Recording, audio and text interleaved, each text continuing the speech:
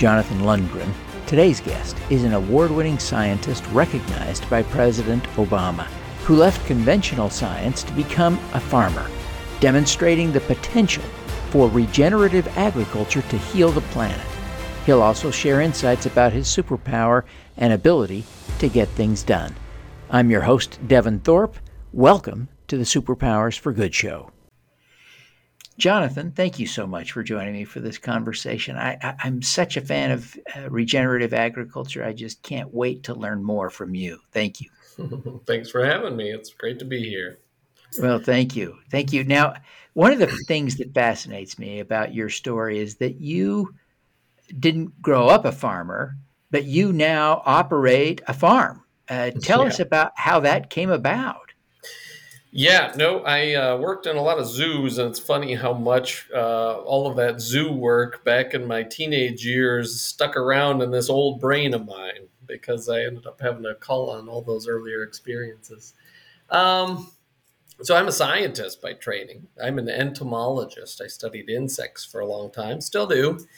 And it became really clear that farmers were really changing the way that we think about our food system.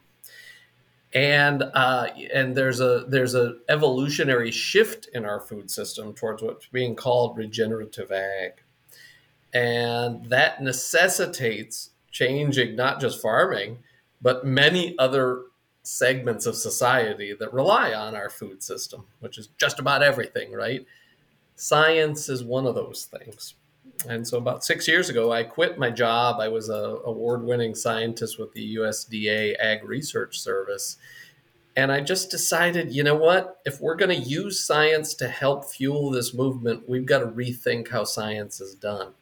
And number one, scientists have to be farmers. I mean, if you're trying to give advice on how to run a person's farm, then dang it, you had better have walked a mile in their shoes. And so that's what I did. We started our own regenerative farm while starting a grassroots science company. Fantastic. Well, give us some specifics about your farm. How big is it? What are you raising? How many people help you do it? Those kinds of things. Yeah, it's small, right? I mean, relative to many other segments of the farming community, it's 53 acres, and half of that is unbroken prairie and wetlands. And if you've never been to the prairie before, oh my God, what an amazing place and what a treasure that is. So we use it. What do we produce on the farm? You know, the number one product of our farm is a balance of life. That is ultimately has to be the number one product of a farm. Yeah. How you make money off of that balance of life, that's all gravy, right? But it's got to be there, or else your farm isn't going to be around for much longer. And so on our farm, in terms of products, besides homeostasis, we produce honey, we produce lamb, we produce eggs for our local community, we produce poultry, turkeys. We have seeds that we produce, like grassland seeds and things like this. And Christina and I are always thinking of new crazy ways of value-added products that we can bring off of this piece of ground. And then the last thing that we produce is the next generation of scientists. And so those scientists are learning firsthand experience how to get their hands dirty and how farms work.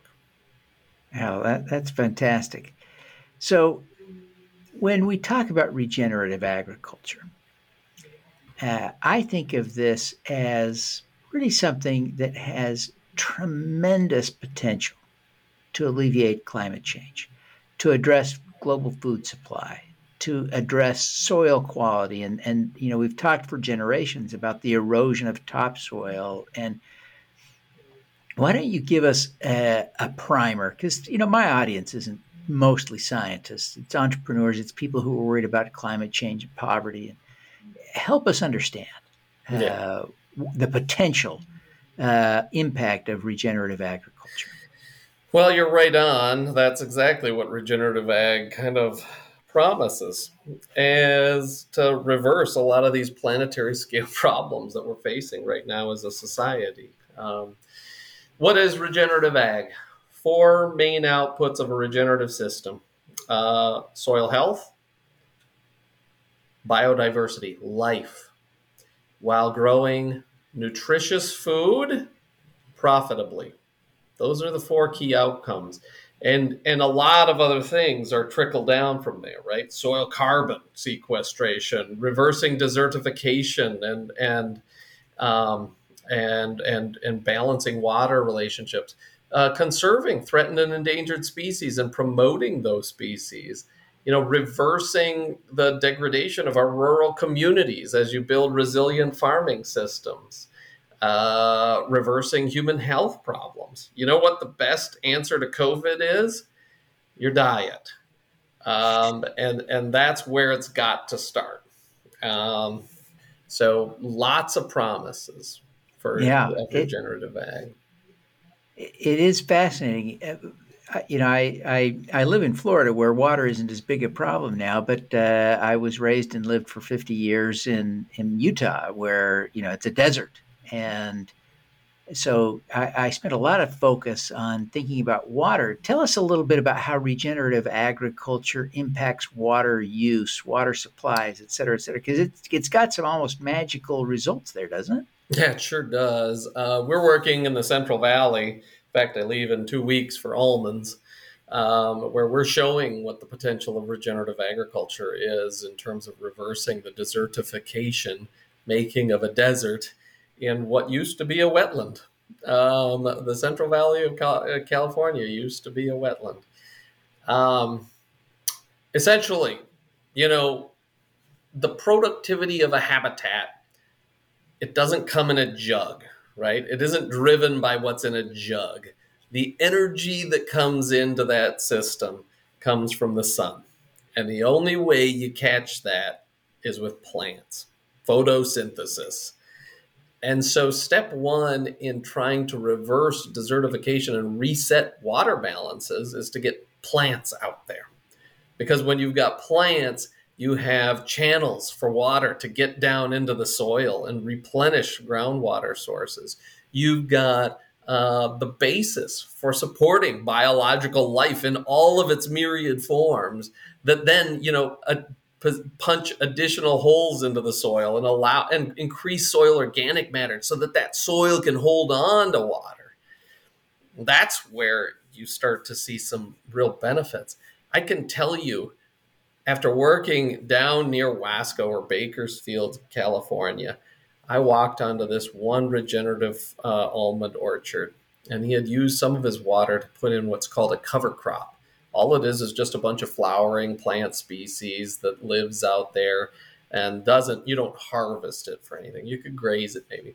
But all walking into this orchard, normally you get out of the car and you're just like, oh my gosh, I'm about to bake. And you could feel with every one of your senses that this was something different, and that using this approach to agriculture not only increases the bottom line of the farmer, but can reverse climate change. Yeah, and that reversing of climate change has something to do. It's closely related to the water, isn't it? It's as that as the soil's capacity to store water is increased by all the things that you do in regenerative ag. You are simultaneously storing more carbon in there, right? They're all sides of a coin, right? And so you hear a lot about carbon markets right now, and then there's water crises over here, and then you've got biodiversity loss because we're losing species on this planet as fast as we're losing topsoil, right? Um, all of those, end up coming into a single like Venn diagram where they're all overlapping and they're all sides of the same issues. You don't get carbon, you don't get water without life, and vice versa. So it's this cycle that we have to reset. Yeah. Now, the New York Times recently did a piece that was pretty powerful, critiquing traditional agriculture in the United States and globally, this corporate ag approach, and basically blame the agricultural sector for much of the devastation to the planet.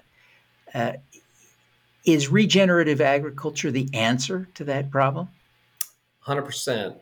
Um, so we can think about that New York Times story in one of two ways. You can think of agriculture as the problem, or you can think of it as the solution. And I prefer to think of our food system as the solution.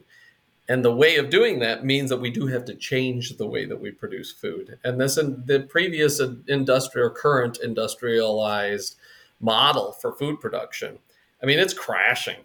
I mean, it's not a question of if, it's a question of when. It's the walls are coming down.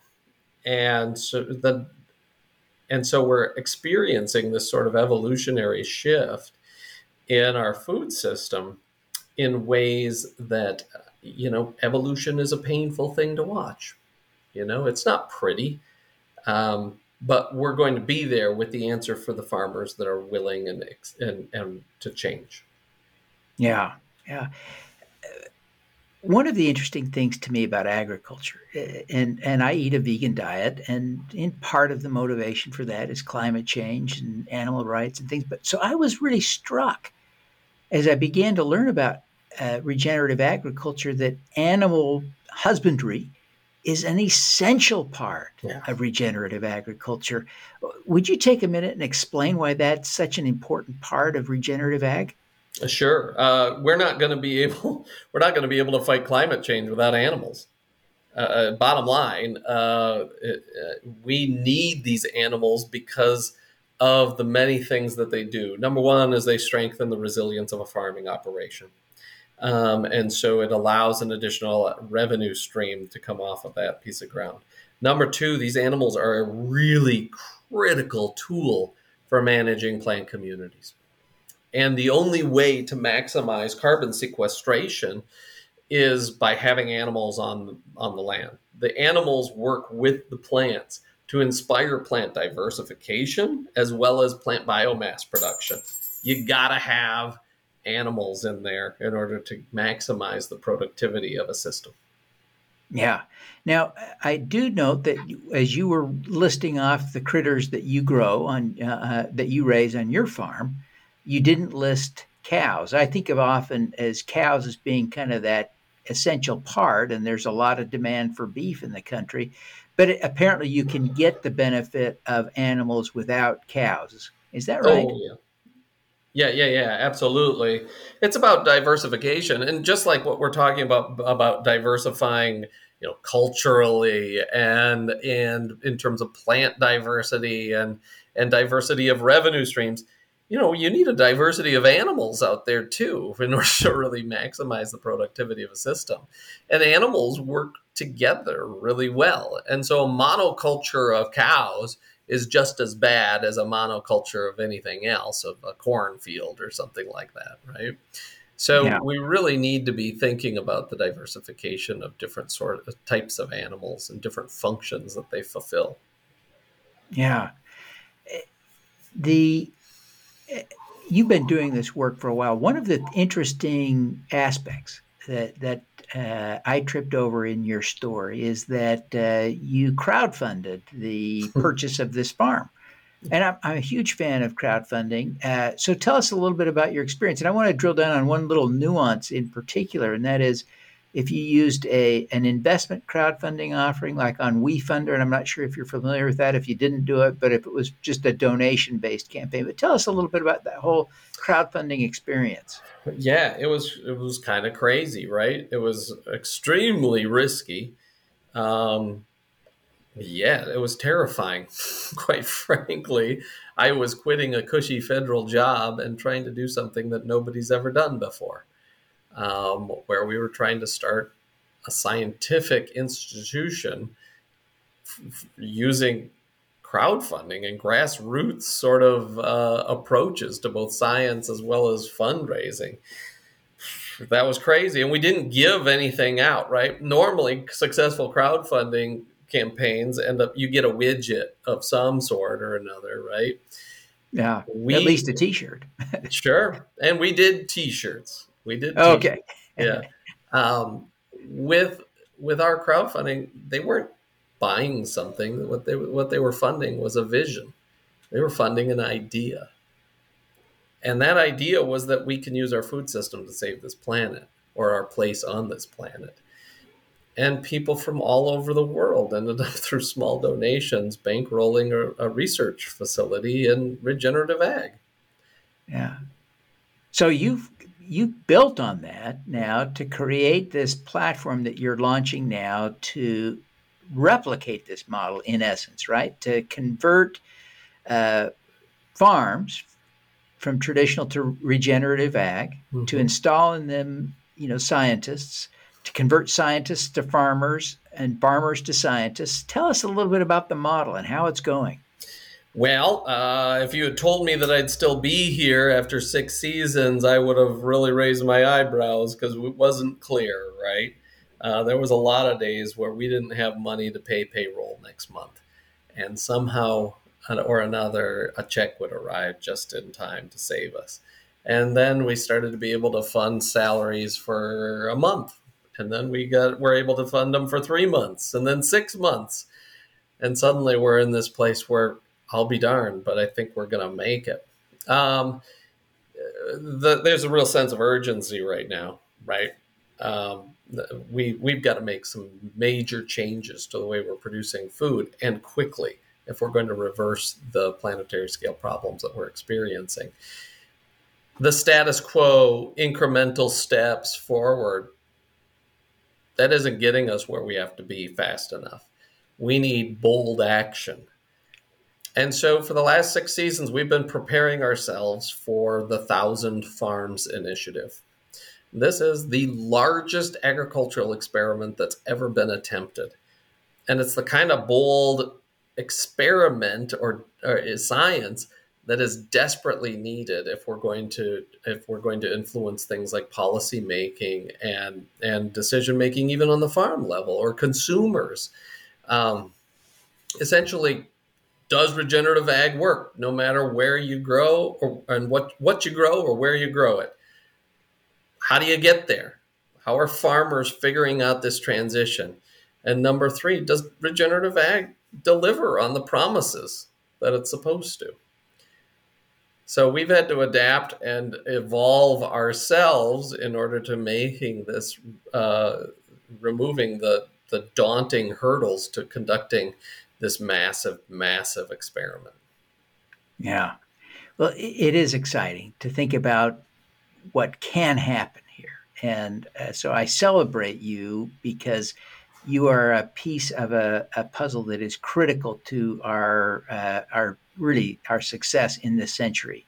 We Hmm. It depends on this conversion to more regenerative agriculture, and I hope we can convert all agriculture, including, and we didn't talk about this yet, but it seems to me these principles are equally applicable to agriculture for the sake of textiles and other things as Oh, well, right? It's the absolutely. same Yeah. principle, right? So, Hmm. so it's not Absolutely. just our food supply, even though that's a key element.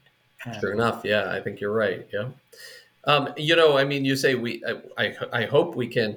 We don't have a choice, right? I mean, yeah. There isn't a if this works. It's got to work, or yeah, or we're in real trouble. yeah, that's a great point. Now, Jonathan, you've done some remarkable things, and you're scaling up. It's exciting to see this level of success. Uh, what do you attribute your success to, or phrased another way, Jonathan? What is your superpower? Um, you know, I, I don't know the answer to that question. I guess I don't know that I have any superpowers aside from just getting in there and doing it.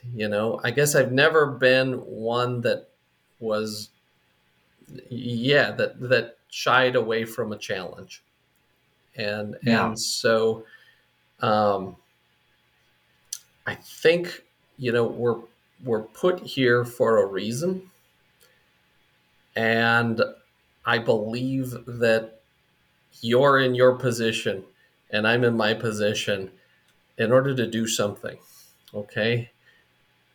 And that, to me, that's not a superpower. That's just doing your job. And so I don't know.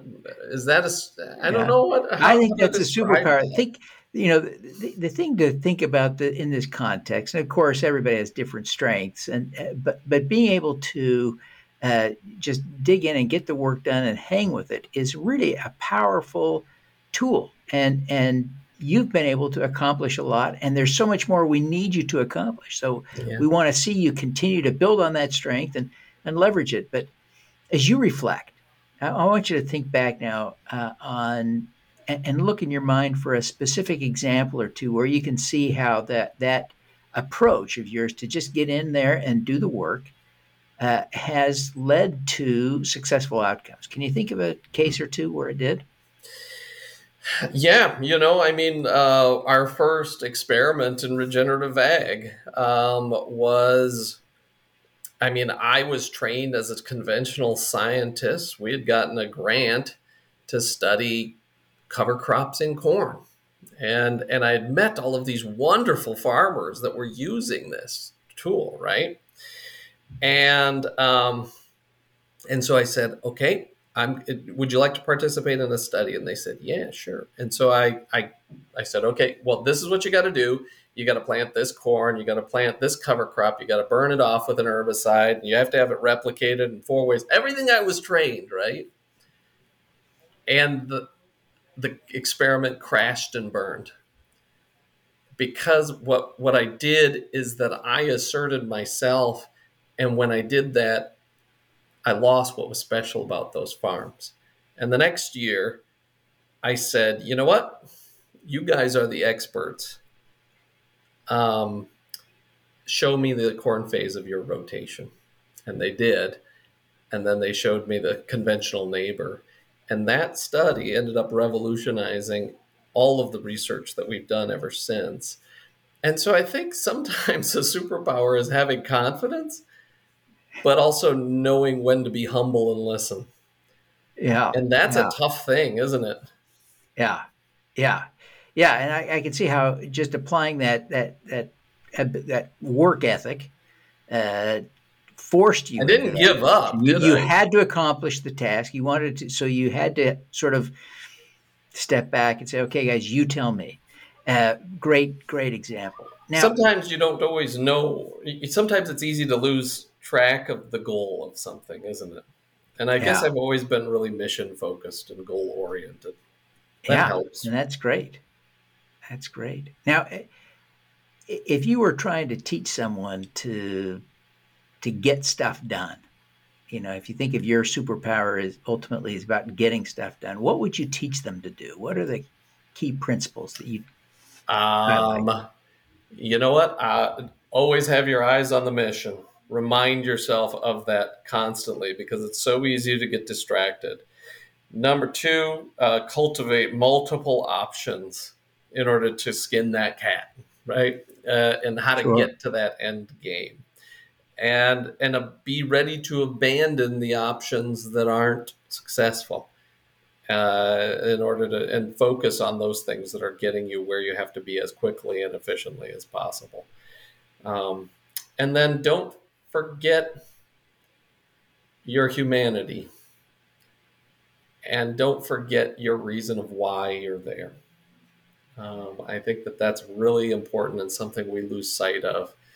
You can focus on a goal and a mission, and you forget, yeah, that you have a lot of other aspects of yourself that make you human. Yeah. Well, that's a great reminder. Great reminder. Well, Jonathan, I really appreciate you taking the time to talk with me today. We're excited to share your work, but uh, in that effort, would you take just a minute before we wrap up and tell people how they can learn more about Ecdysis, how they can connect with you on social media, whatever? Take a minute and just pitch us on the best way to connect and help. Sure. Ecdysis is spelled Ecdysis. We have a website. Look for us on Facebook. There isn't anybody else with that crazy name. other social media, Instagram, things like that. And another great way that we get all of our science out through it is through Blue Dasher Farm. And that's just how it's spelled. And all of our social media handles are just that. So we're on Twitter and Instagram and Facebook and TikTok and all that other stuff. So look us up, spread the word. Fantastic. Now, what on earth where did the name ecdysis come from? Ecdysis is a geeky entomology term, insect term. And what it means is shedding the old skin, metamorphosis. Okay. Well, we all need a little ecdysis at times, don't we? Yes, we do. And right now, agriculture needs a big one. Yep, I think so too. Fantastic. Well, Jonathan, thank you very much for being with us. We wish you every success in your efforts to reverse climate change for us. We really need you to hit a home run on this. Thank you so much. Yep, glad to be here. All righty. Let's do some good. Let's. Thank you for tuning in to the Superpowers for Good show. Twice each week, we host changemakers who share their impact, insights, and superpowers. Don't miss another episode. Subscribe today at superpowersforgood.com. That's superpowers, 4, good.com. Be super empowered. Get your copy of the book, Superpowers for Good, as an ebook, audiobook, paperback, or hardcover edition via your favorite online retailer. Interested in having me speak to your company, organization, or association? Visit devonthorpe.com. Then let's talk. Now, keep using your superpowers for good. Together, we can reverse climate change, improve global health, and eradicate poverty.